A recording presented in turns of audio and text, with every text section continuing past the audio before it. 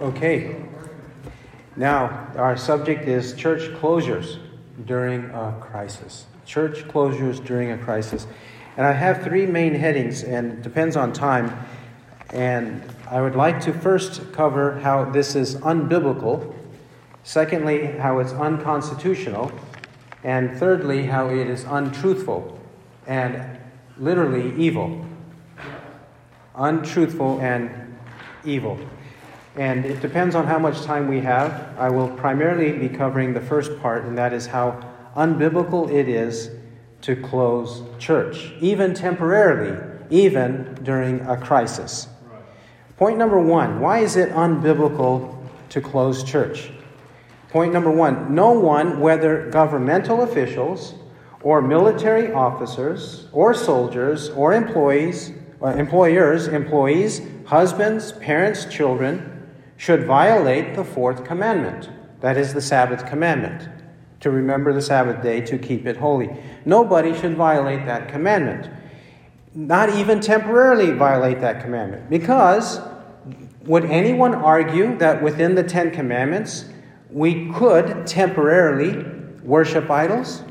We could temporarily commit adultery because of an urgency, sexual urges and desires. We can temporarily commit adultery. We could temporarily steal because I don't have anything in my pantry, so temporarily, just one day, I'm going to steal. Temporarily steal, or any other sin. Can we suspend any of the 10 commandments for the sake of an urgency, a crisis? No, we're supposed to do what God expects us to do based on the 10 commandments. The fourth commandment is not to be suspended during any time at all. Point number two, whenever there is a conflict between a commandment of man and a commandment of God, we are obligated to obey God rather than men. Whenever there is a conflict between the commandment of God and the commandment of men, who receives the ultimate obedience? The commandment of God. God does, not man. And this takes place in various stratas of hierarchy and authority in society. Example, Acts chapter 4. The Jewish authorities are telling Peter and John to keep quiet. Stop preaching the gospel. Stop going here and there. Stop going to the temple. Stop doing it in your synagogues. House to house, stop doing it. 4:19. But Peter and John answered and said to them, whether it is right in the sight of God to give heed to you rather than to God, you be the judge. For we cannot stop speaking what we have seen and heard. They were told to keep quiet, and they told the authorities, we're not going to keep quiet, and it's between you and God. Right. But we're going to obey God. Your judgment is between you and God, is their answer. They do so again in Acts chapter 5. Acts chapter 5, the authorities are threatening the disciples again. And it says in verse 28, the authorities speak, saying, we gave you strict orders not to continue teaching in this name. And behold, you have filled Jerusalem with your teaching and intend to bring this man's blood upon us. But Peter and the apostles answered and said, we must obey God rather than men. We must obey God rather than men. This has to do with the preaching of the gospel. In the case of Daniel, Daniel's three friends, Shadrach, Meshach, and Abednego, do you recall what they were commanded to do in Daniel chapter 3? Nebuchadnezzar erected a tall idol, and he expected all the people at the sound of music to bow down and worship his idol. And many of the peoples did so. Numerous people did so. But those three friends of Daniel did not do so. Right. They didn't do it just temporarily because there was an urgency, a crisis. After all, the sovereign, the king of the Babylonian Empire is commanding it, so we must do it. They didn't do that. They said no. And you know their answer, whether it is agreeable in the sight of the king or not, we are going to serve God, even if he delivers us or does not deliver us. That was their response.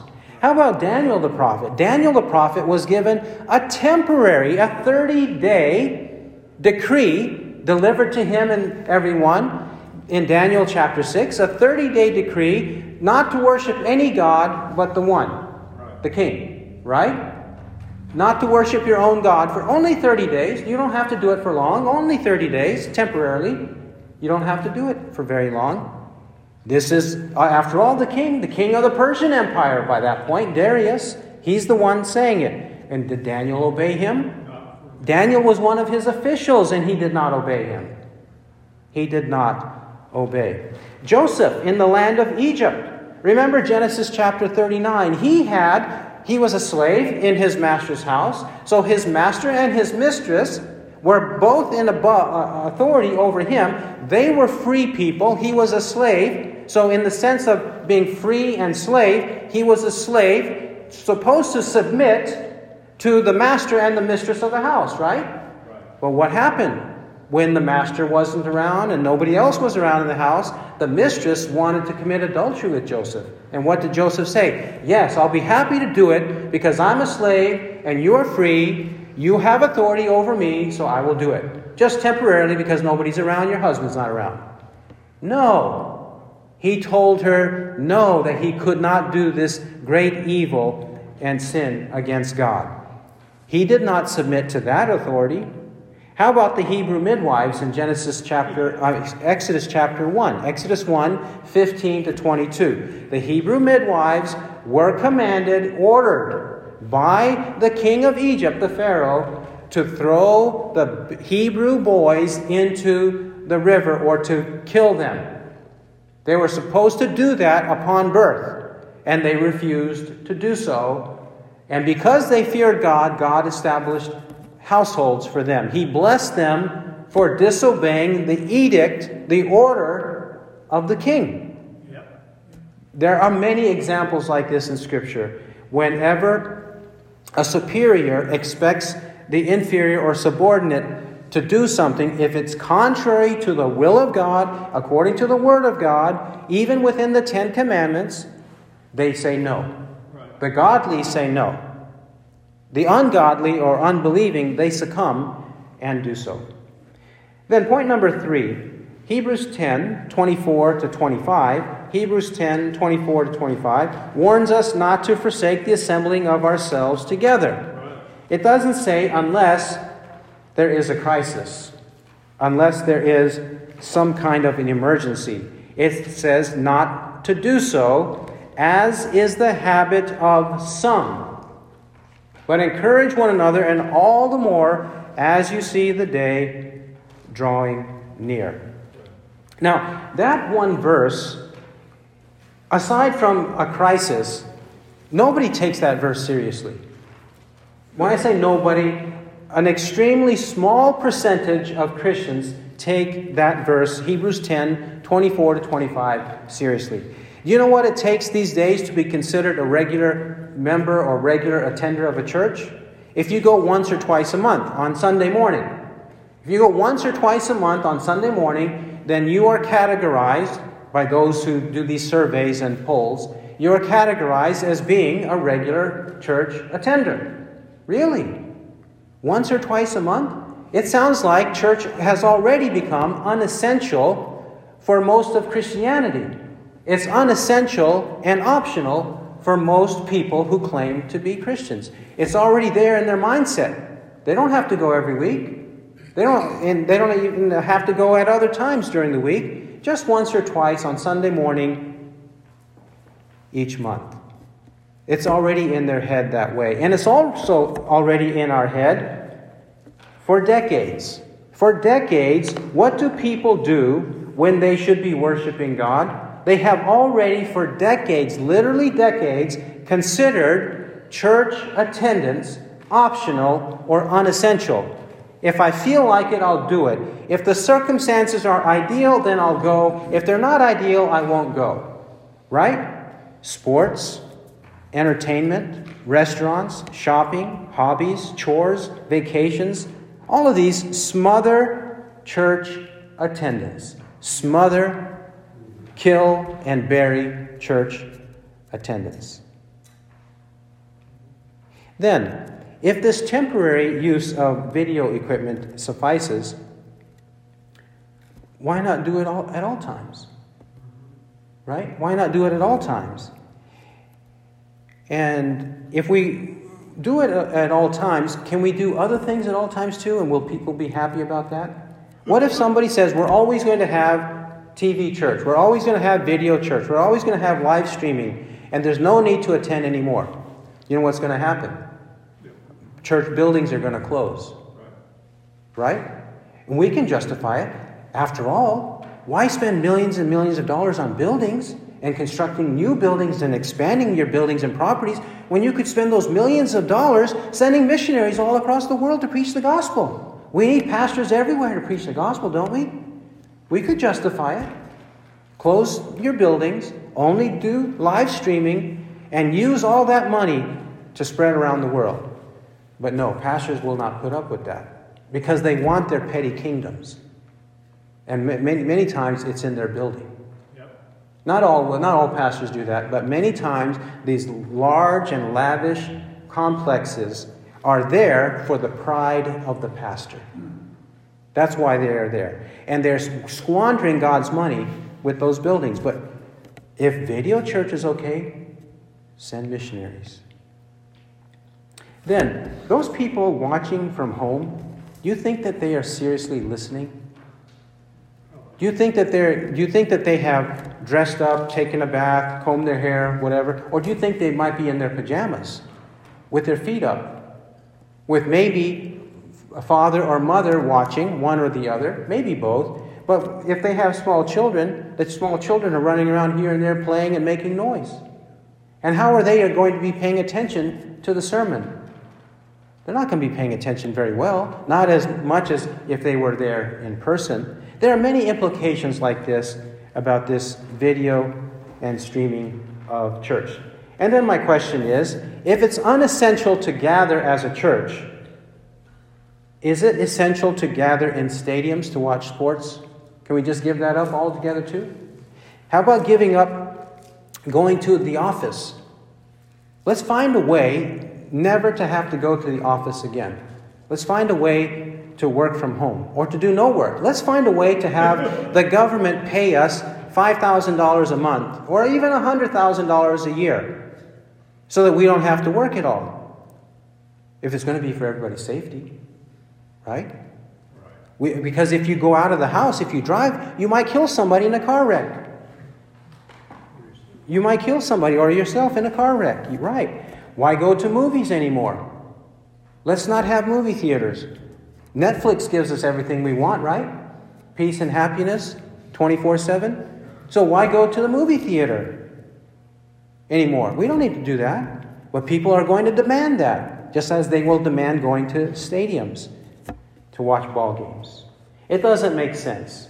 None of it, if you think about this biblically and logically, just with a calm disposition in your mind, look at the reality of the situation. You know, if you're honest with yourself, it doesn't make sense. The things that people have said and concocted in order to justify the closure of churches, even the temporary closure of churches, does not make sense biblically. Then, my next question or point in the unbiblical nature of it is point number 4. What's actually being preached in these live streaming sermons? At this time when billions of people, billions, not millions, but billions of people around the globe are thinking of death. Billions of people are thinking of death. Are pastors preaching repentance for the forgiveness of sins? If they really love their people, after all, isn't that why we're doing this? If they really love their people, will they not preach repentance and faith in the Lord Jesus Christ so people go to heaven? Are they really preaching the true gospel of Jesus Christ from the pulpit of their videos? Are they doing so? I highly doubt it. I highly doubt it. Is that not what Jonah preached when imminent death threatened the Ninevites? Imminent death, yet 40 days and Nineveh will be overthrown. That's just a few weeks, right? We were told just 2 weeks. 2 more weeks. 2 more weeks. Now it's been 2 or 3 months, right? But in Jonah's case, 40 days, just a few weeks. And there's going to be death. What did Jonah preach? He preached repentance, and then they repented. If Jonah preached repentance, shouldn't we? Didn't Jesus also teach us to preach repentance? Luke 24:46-47. And thus it is fulfilled that the Christ should suffer and rise again from the dead on the third day, and that repentance for forgiveness of sins should be proclaimed in his name to all the nations, beginning from Jerusalem. Jesus taught us to preach to everybody repentance, turn away from sin. But no, I highly doubt that in most cases, these video sermons are not preaching repentance because of, in their mind, this imminent death that the whole world could face in the millions. Then, point number 5 has to do with certain dubious preachers or pastors, theologians, who have justified the closure of churches. Probably in a couple of these, you have not heard of these. You may or may not have. I'd like to focus on one of them and then refute it. Excuses have been put forward for the closure of churches. These are the ones that I have come across. You may have heard of a pastor, author, seminarian named Joel Beeke. And he reproduced Richard Baxter's advice. Richard Baxter was one who lived in the 1600s in Britain, in the 1600s. And this was a part of Richard Baxter's advice. The question is this: may we omit church assemblies on the Lord's day if the magistrate forbid them? May we omit assemblies on the Lord's day if the magistrate, the officials, the government forbids them? That is the question. And he has a long and circuitous answer to that in a very vague way. He says one thing, he says another, and finally in the end, without citing chapter and verse, he does cite one verse out of context, but without chapter and verse, he vaguely refers to it. And then finally he says, but it is lawful prudently to do that secretly for the present necessity, which we cannot do publicly, and to do that with smaller numbers, which we cannot do with greater assemblies, yea, and to omit some assemblies for a time, that we may thereby have opportunity for more. So forth. So, he basically is saying, throughout this, in his own mumbo-jumbo, he's saying we should do whatever the government says.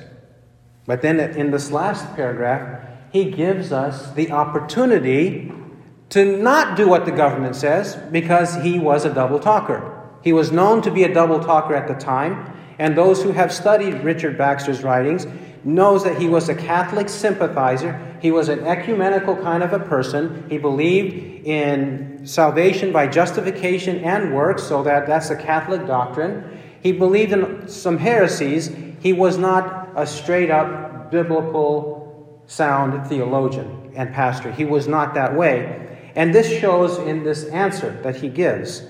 Because if we wanted to use Richard Baxter, we could still meet privately in smaller numbers.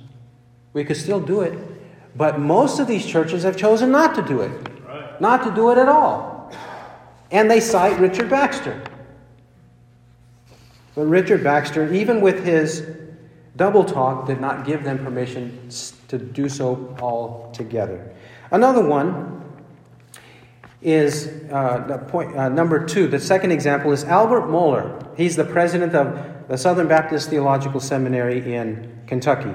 He published a video on the 11th of March this year, 6 minutes long, over 6 minutes long.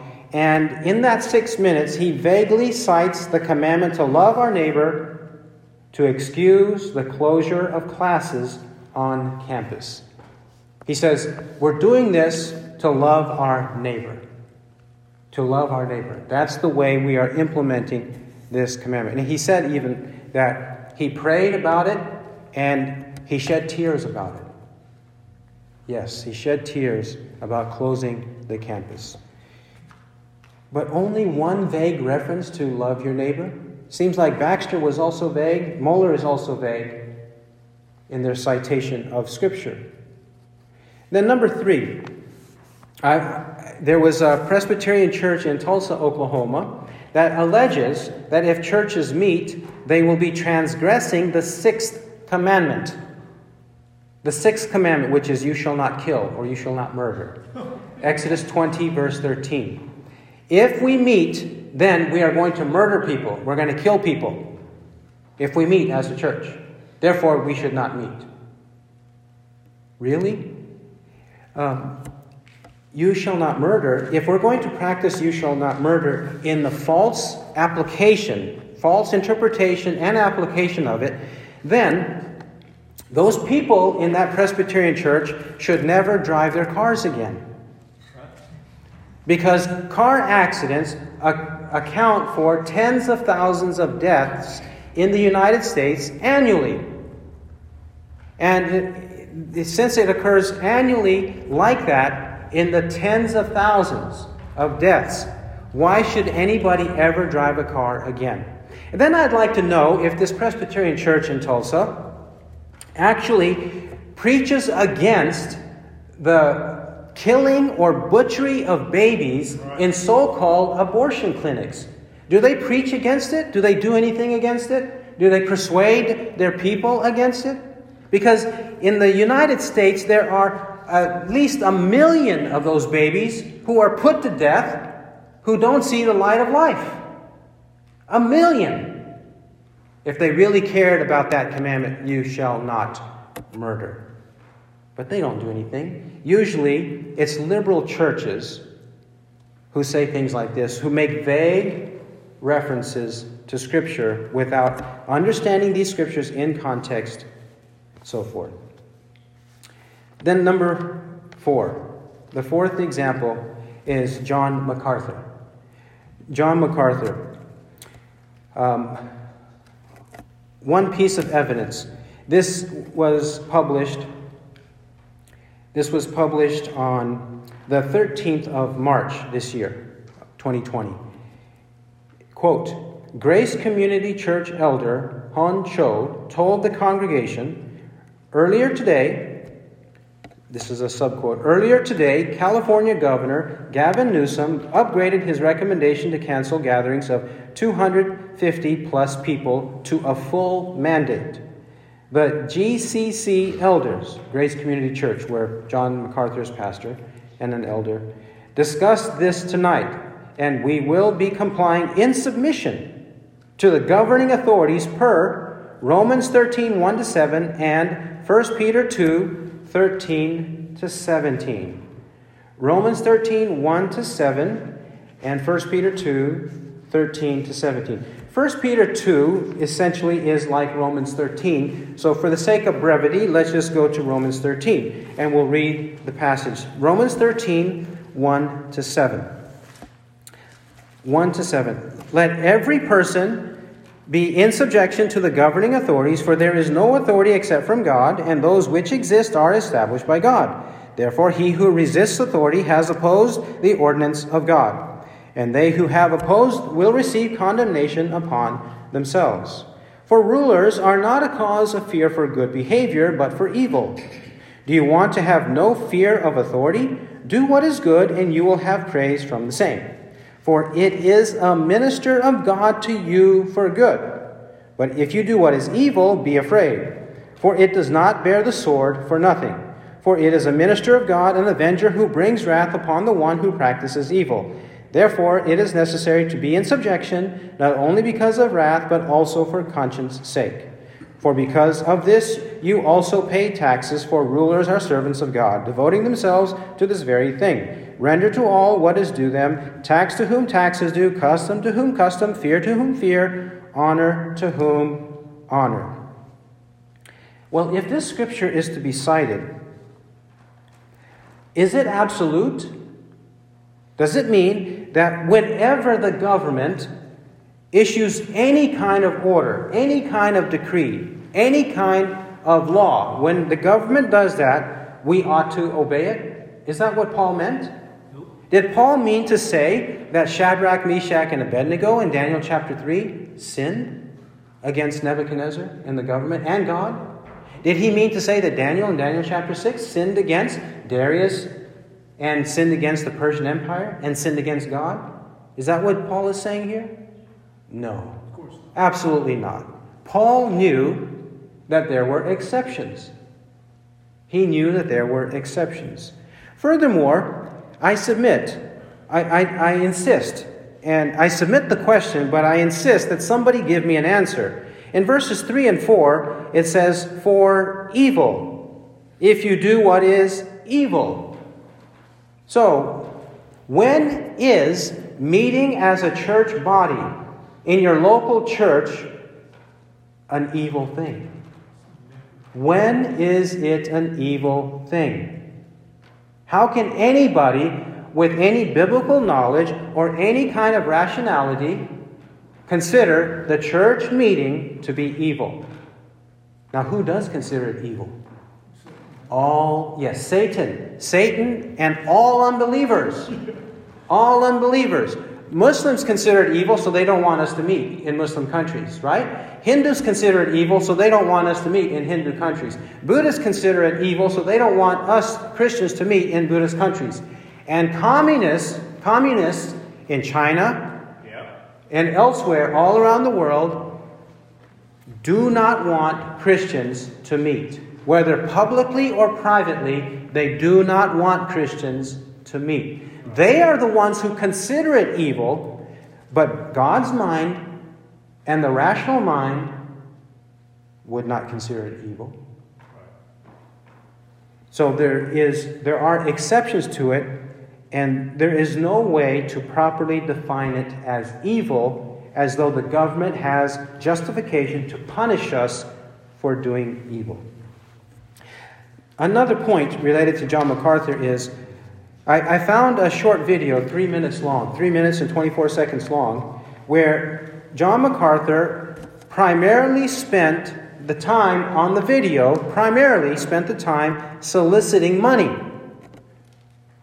As far as I saw in this video, he did not make reference to Scripture. He vaguely alluded to the present circumstances, and he solicited money in that video. That's all. That's all he did. Furthermore,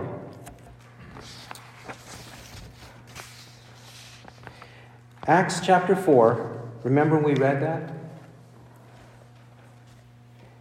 Acts 4:19. These remarks are made. Christians should obey governmental authority. Romans 13, 1-7, 1 Peter 2, 13-17. But when government decrees are clearly contrary to God's word, God must be obeyed. Exodus 1, which is the Hebrew midwives, and Daniel chapter 6, Daniel against the decree of Darius.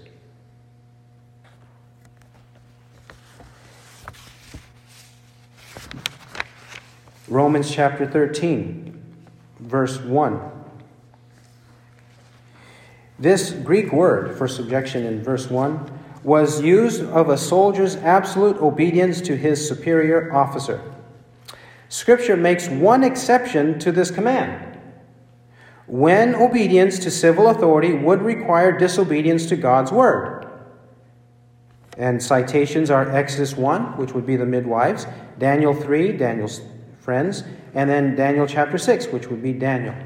And also, he refers to notes on Acts chapters 4 and 5, those verses we have already read. Exceptions. There are exceptions. And then 1 Peter chapter 2. Remember, 1 Peter 2, 13-17 is similar to Romans 13, 1-7. And this comment is made on 1 Peter 2, 14. On the comment on the word governors. Christians are to live in obedience to every institution of civil and social order on earth. This includes obedience to the national government, verse 13, the king, the state government, the police, and judges. Only when the government tries to force a Christian to do what is against the law of God explicitly stated in Scripture should he refuse to submit. For which, see Acts chapter 4, Acts chapter 5, Titus 1:6, and Titus 3:1 and 2. Now, who is making these exceptions? John MacArthur.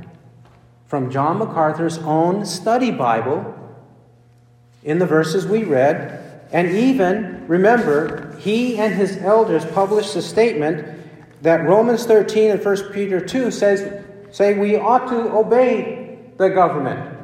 But in his own commentary, in those passages, he says, unless they say something contrary to Scripture.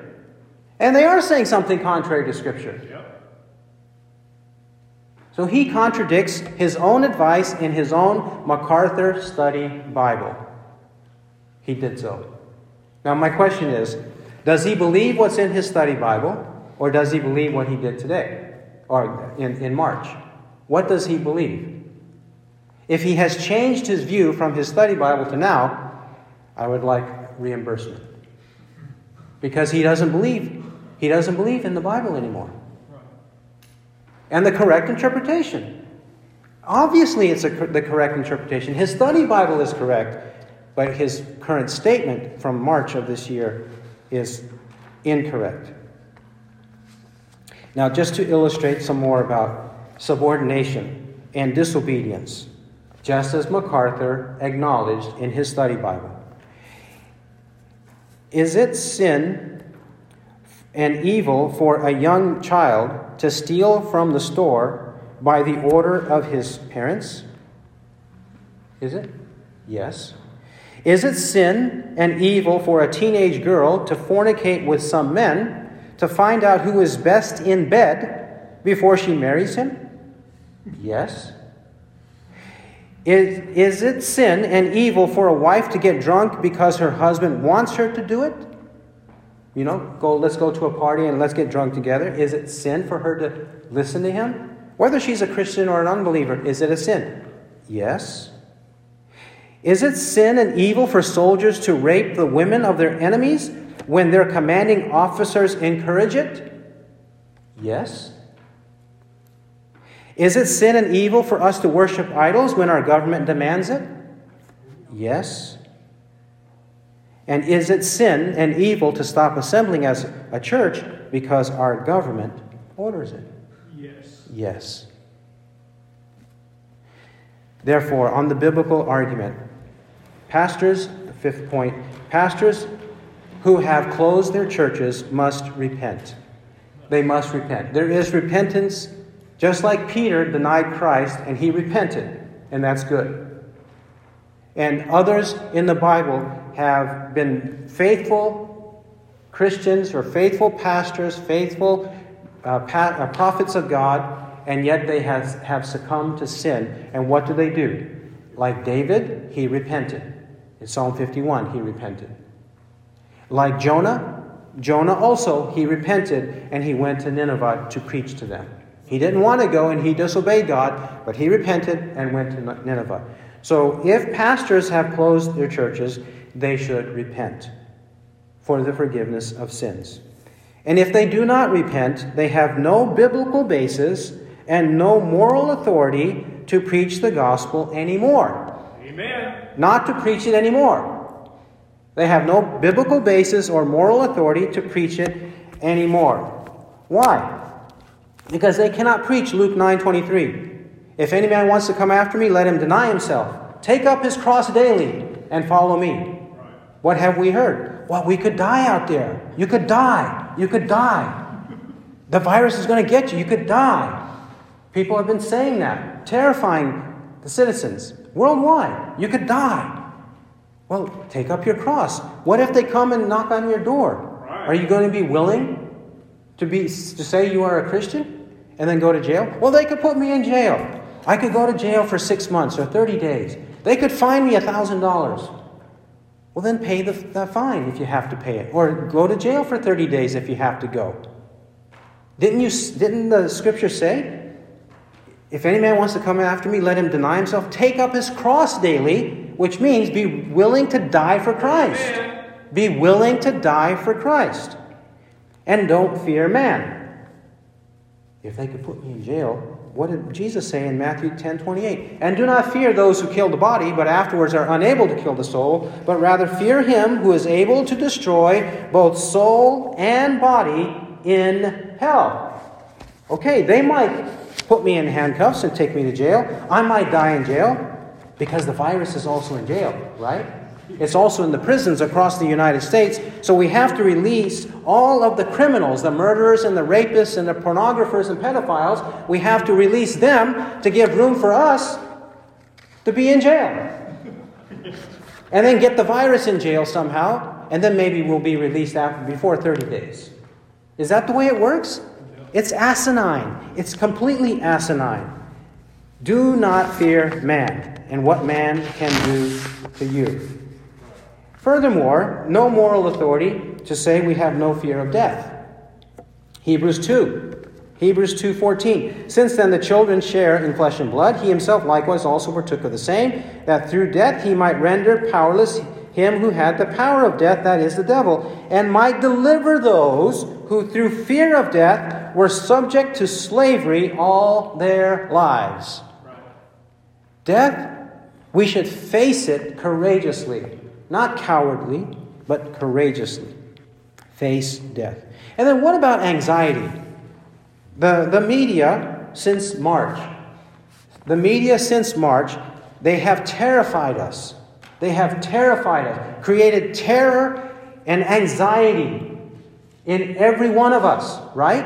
They're trying to foment this and keep it sustained as long as they can. Even years. Oh, we can't go out. We can't do anything until there's a virus, which might take 2 years or 3 years. They don't tell you that we don't have a vaccine for most viruses. They don't tell you that. So the chances are slim that will ever happen. But they are terrifying us. But should we be terrified by anybody or our circumstances? No. Do not, Philippians 4:6-7, do not be anxious for anything, but by everything, with prayer and supplication, with thanksgiving, let your requests be made known to God. And the peace of God, which surpasses all comprehension, shall guard your hearts and your minds in Christ Jesus. We're not supposed to be anxious about anything. We are supposed to face whatever is presented before us. And furthermore, what about facing God one day? What are we going to say when we face him? Jesus said in Matthew 10, after he told us not to fear, but to fear him who is able to destroy soul and body in hell, he tells us, the very hairs of your head are all numbered. Meaning God's mindful and he cares for us deeply. 31, Matthew 10:31. Therefore do not fear, you are of more value than many sparrows. Everyone, therefore, who shall confess me before men, I will also confess him before my Father who is in heaven. But whoever shall deny me before men, I will also deny him before my Father who is in heaven. I don't want God or Christ to ever deny me before the Father in heaven, because I would not confess him before men here on earth. These are some of the biblical implications of this crisis.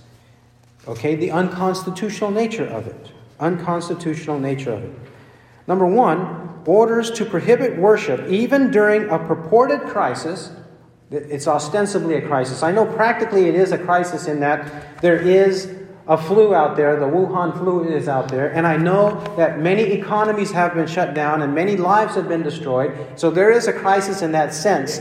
But was it a manufactured crisis? Did it have to happen? And I argue that it did not have to happen. Right.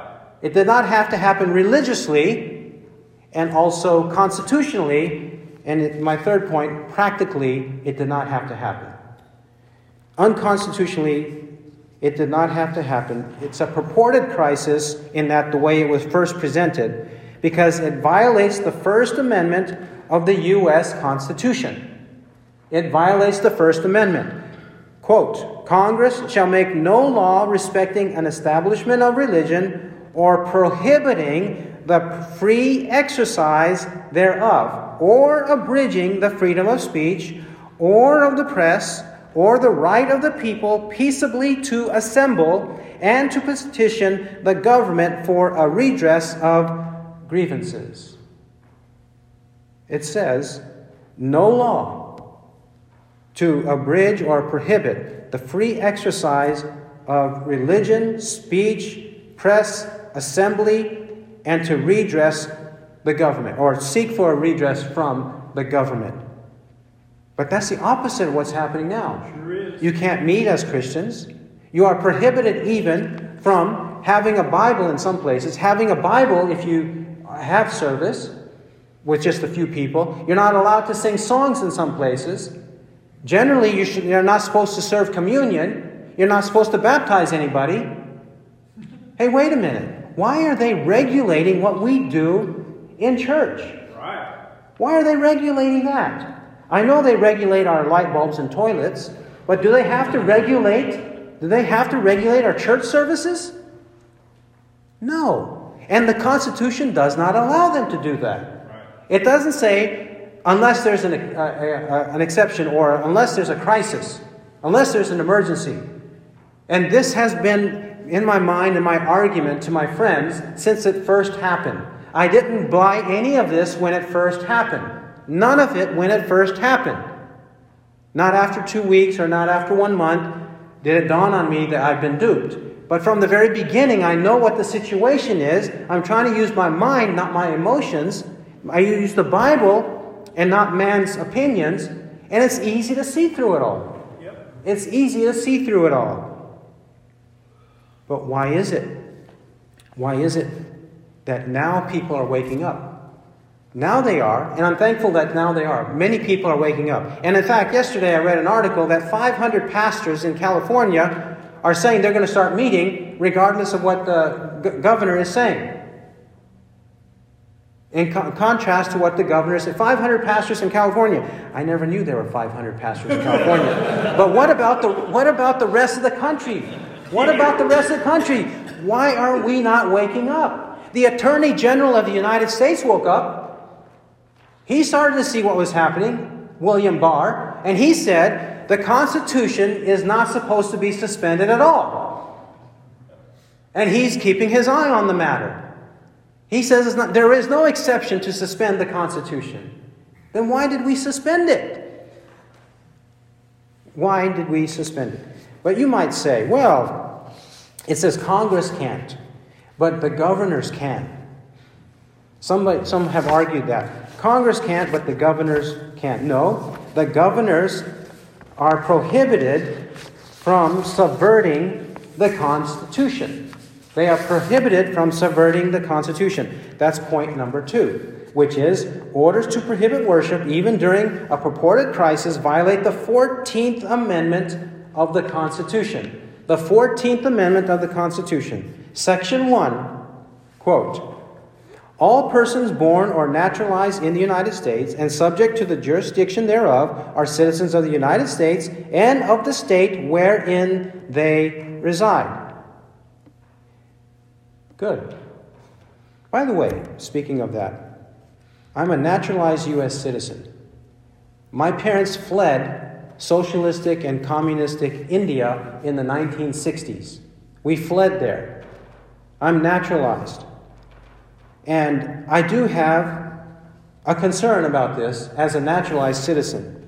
And my children will be here. My grandchildren will be here.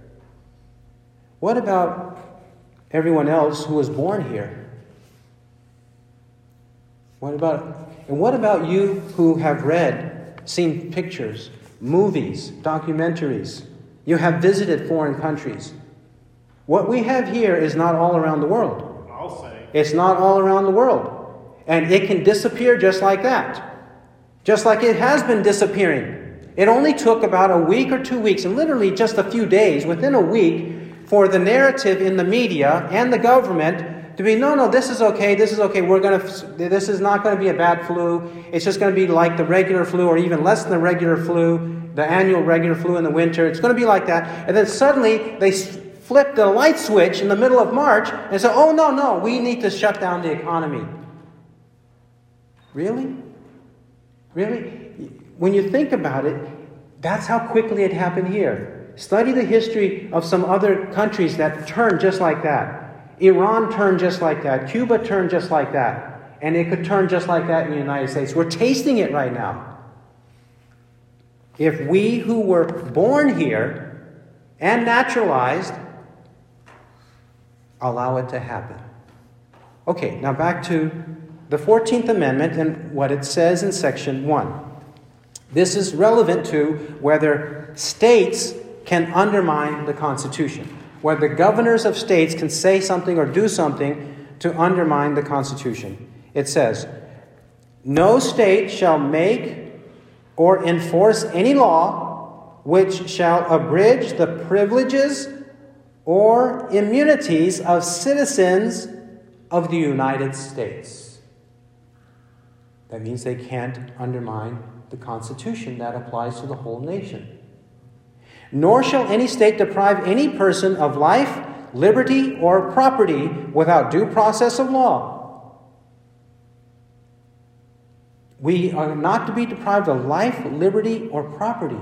Isn't that what they are threatening? Yeah. The mayor of New York threatening to close churches permanently?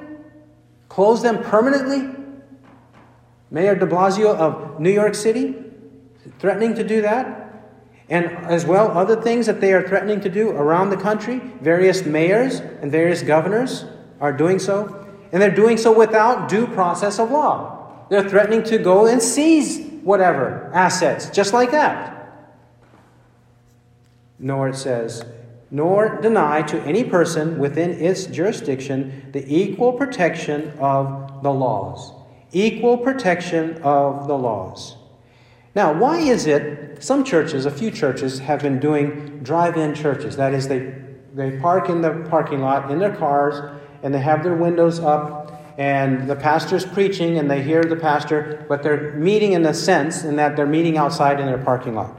Why is it that those churches are prohibited from doing so, but you can go to the local hamburger restaurant and go through their drive-thru, put your window down, and get your burger and go home with a Happy Meal? Why are they allowing that? It says right here, equal protection, equal treatment of the laws. Why are churches being singled out for this kind of treatment?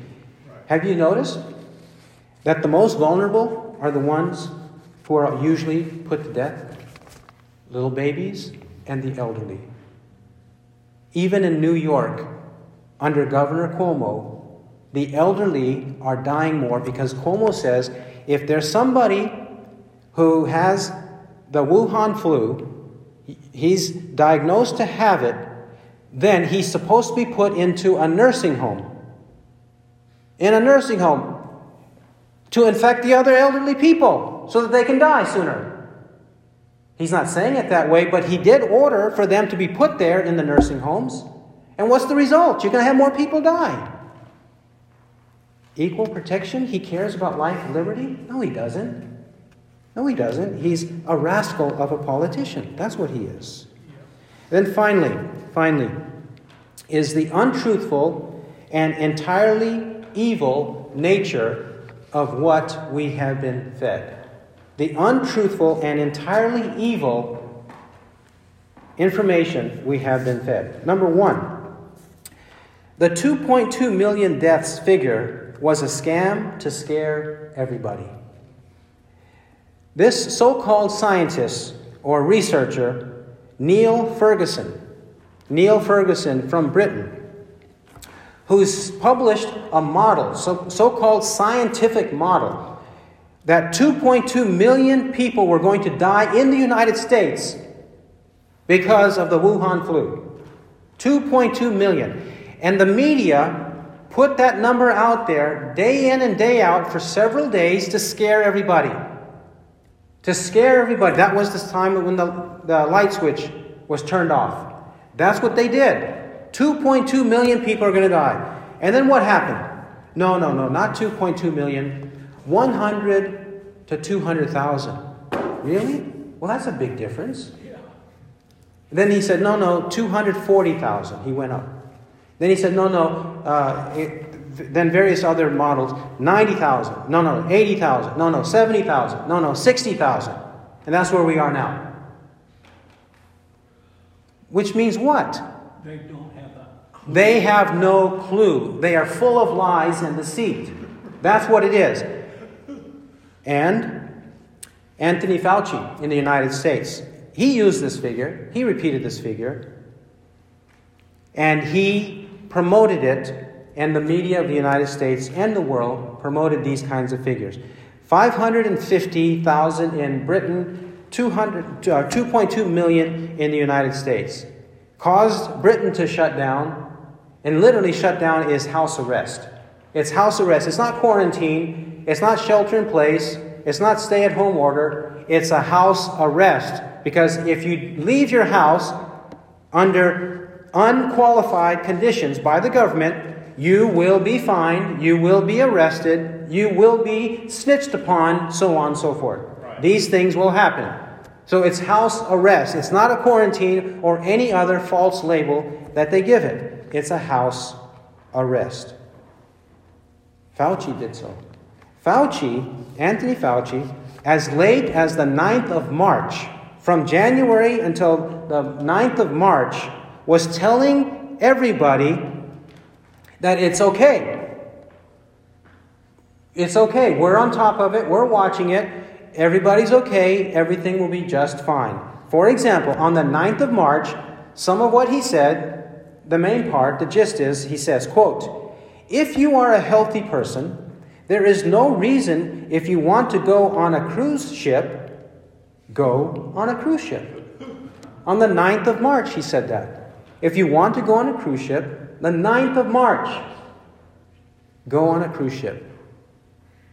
This is his consistent message. But then the light switch flipped just like that. From on to off. On to off. Now, when I say untruthful and entirely evil, why do I call Ferguson and Fauci evil?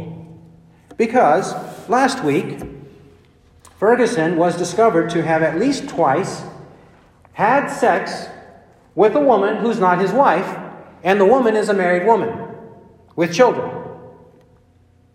in Britain. And he did it secretly, but somehow it was discovered. And the first occurrence was on the 30th of March, which would have been about 2 weeks after he published his fraudulent report that 2.2 million people are going to die in the United States. And we need to stay away from each other. Stay away from each other. But this woman, he's committing adultery with this woman who's married. He's doing that. And it was so disastrous and humiliating to him that he had to resign his post. He resigned his post. And he admits to doing contrary to what he advised. Which I take to mean, you really, sir, if I may call you a sir, you really did not believe what you published. And you don't believe what you have done over the years. Because it's also documented that on various other diseases over the years, he has been wrong miserably. This is not the first time he was wrong. And then for Fauci, this happened 3 or 4 weeks ago. A reporter, in the afternoon briefing, a reporter asked a question to Anthony Fauci. What if there are people who want to hook up, like Tinder, Grindr, and there's another app. There are these apps where you can meet up with complete strangers and have sex with complete strangers. Whether it's adultery or whatever, any kind of sexual sin. You can meet up with complete strangers. And Fauci, he mumbles and stumbles a little bit. But in the end, he says, if you're careful, yes, it's okay. Essentially, that's what he says. If you're careful, just be careful, but you can do it. Why? Why? I thought we're supposed to be 6 feet away from each other. But this is a complete stranger? We can't go to the store. We can't go to the church. We can't shake the hands of people at church. We can't have communion at church. But complete strangers can have sex with each other? You're saying this, Anthony Fauci? You are a complete fraud, Anthony Fauci. And if you study the history of Anthony Fauci, he has a history of fraudulent behavior. He's a corrupt, wicked bureaucrat in bed with other corrupt and wicked bureaucrats. Number 2, untruthful and entirely evil. The statistics of the Wuhan flu are being inflated in numerous reports. Yes, in Virginia they say count double. Whenever this happens, count double. In New York, they're also raising the number. And even funeral home director was saying all of these dead people are counted as being killed by the Wuhan flu, even though that's not the case. There's a recording of him saying that. And even Deborah Birx, the other so-called expert and doctor and scientist, along with Fauci. Deborah Birx was asked about this, and she said openly that if someone dies with this flu, we count it that he died because of the flu. Even though he might have died of cancer, might have died of something else. We're counting it as that death. So all these figures, even the 60,000 figure of today, is an inflated figure. And take that in consideration with the fact that even generally speaking, there is a large percentage. I heard one report that 1/3 of all death certificates misidentify the cause of death. Even apart from this situation, this crisis, even apart from it, the doctors and whatever's going on, whether it's corruption or incompetence or both, it's not being done accurately. And then why would they inflate these figures? Because the federal government is giving $13,000 for each patient in a hospital and $39,000 for each patient with this flu in the hospital if he's using a ventilator. So there's a money motive to report it like that, and the government is encouraging that, both openly and monetarily encouraging that. Number three, why close churches and the economy for this? When we do not for 1 million babies murdered annually here in the United States. 1 million annually. Annually 1 million. 1 million. 1 million. And no closure? Aren't they going to be taxpayers? Aren't they going to be good for the economy? We'll have to buy clothing. We have to buy diapers. We have to buy baby food. Aren't they going to be good for the economy? Aren't they going to be those who work in our industries and support the elderly? Right?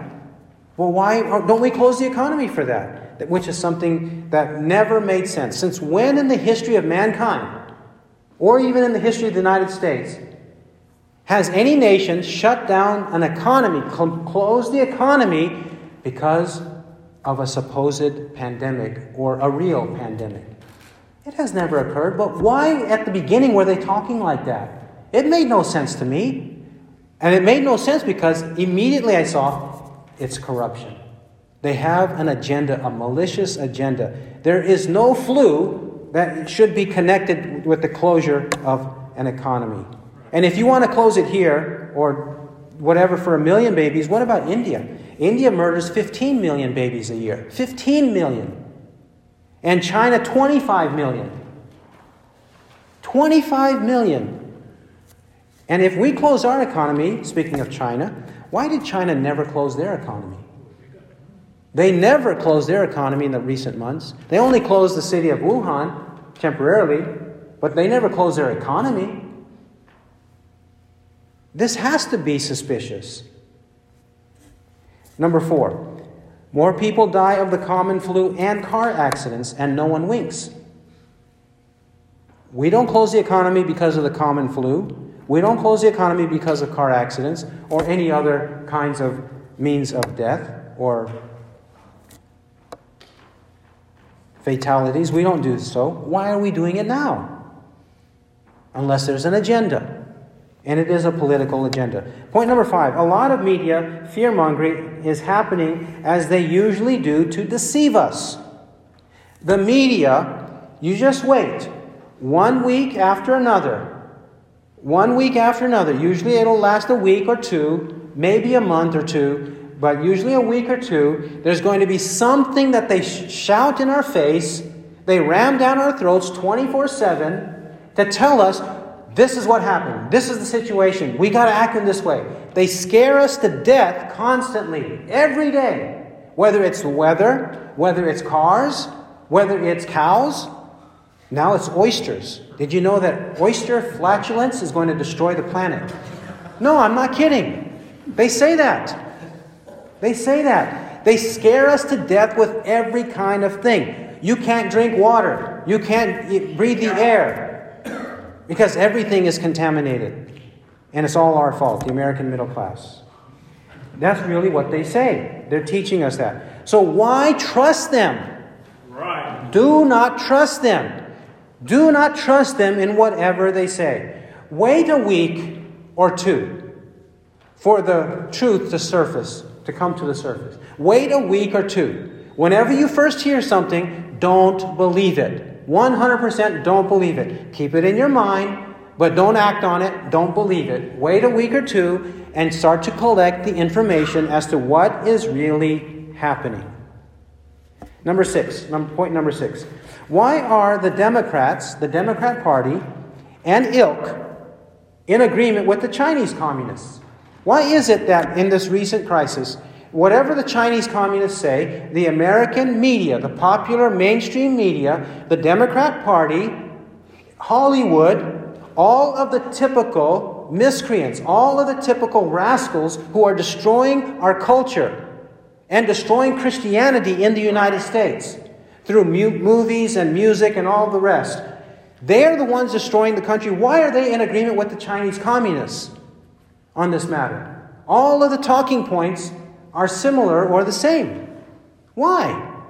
Does that not strike anybody as odd and suspicious? It should. It should. And point number 7. Have you heard this? If you want the economy open, if you want churches open, you're about the economy. You're not about lives. You don't care about lives. You care about the economy. That's a false dilemma. It's a false choice. It is a false one. Because destroying the worldwide economy destroys billions of lives. Sure it does. Billions of lives. Just consider, India is 1.3 billion people. 1.3 billion. And then if you add Africa, South America, North America, Europe, you've got at least 2 billion people. Or 3 billion people, right? 4 billion. Then you go to Asia. And then go to China. But China is not closed. Everybody else is closed, but China is fat and happy while we are struggling. Billions of people, and among the billions of lives destroyed, that is sudden poverty, sudden depression, sudden drug addiction, suicides, domestic violence, divorces, famine, worldwide famine. Are not millions of people going to be killed because of this? And billions of lives impacted negatively because of this? No doubt. It's not economies versus lives. It's billions of lives versus a few thousands of lives. That's what it is. At least in the United States, a few thousand. Or tens of thousands. Depending on if we can get a truthful statistic as to how many people actually have died from it. So if billions of lives are going to be destroyed and millions killed, tell me, Albert Mohler, how does that accord with Christian love? You shall love your neighbor as yourself. As you vaguely and wrongly took that verse out of context from Holy Scripture. It doesn't accord with it. Not at all. Not at all. It's unethical. It's immoral, it's untruthful, unfactual, it is evil. None of it makes sense. So, unbiblical, unconstitutional, and untruthful. He who has ears to hear, let him hear what the Spirit says. Amen.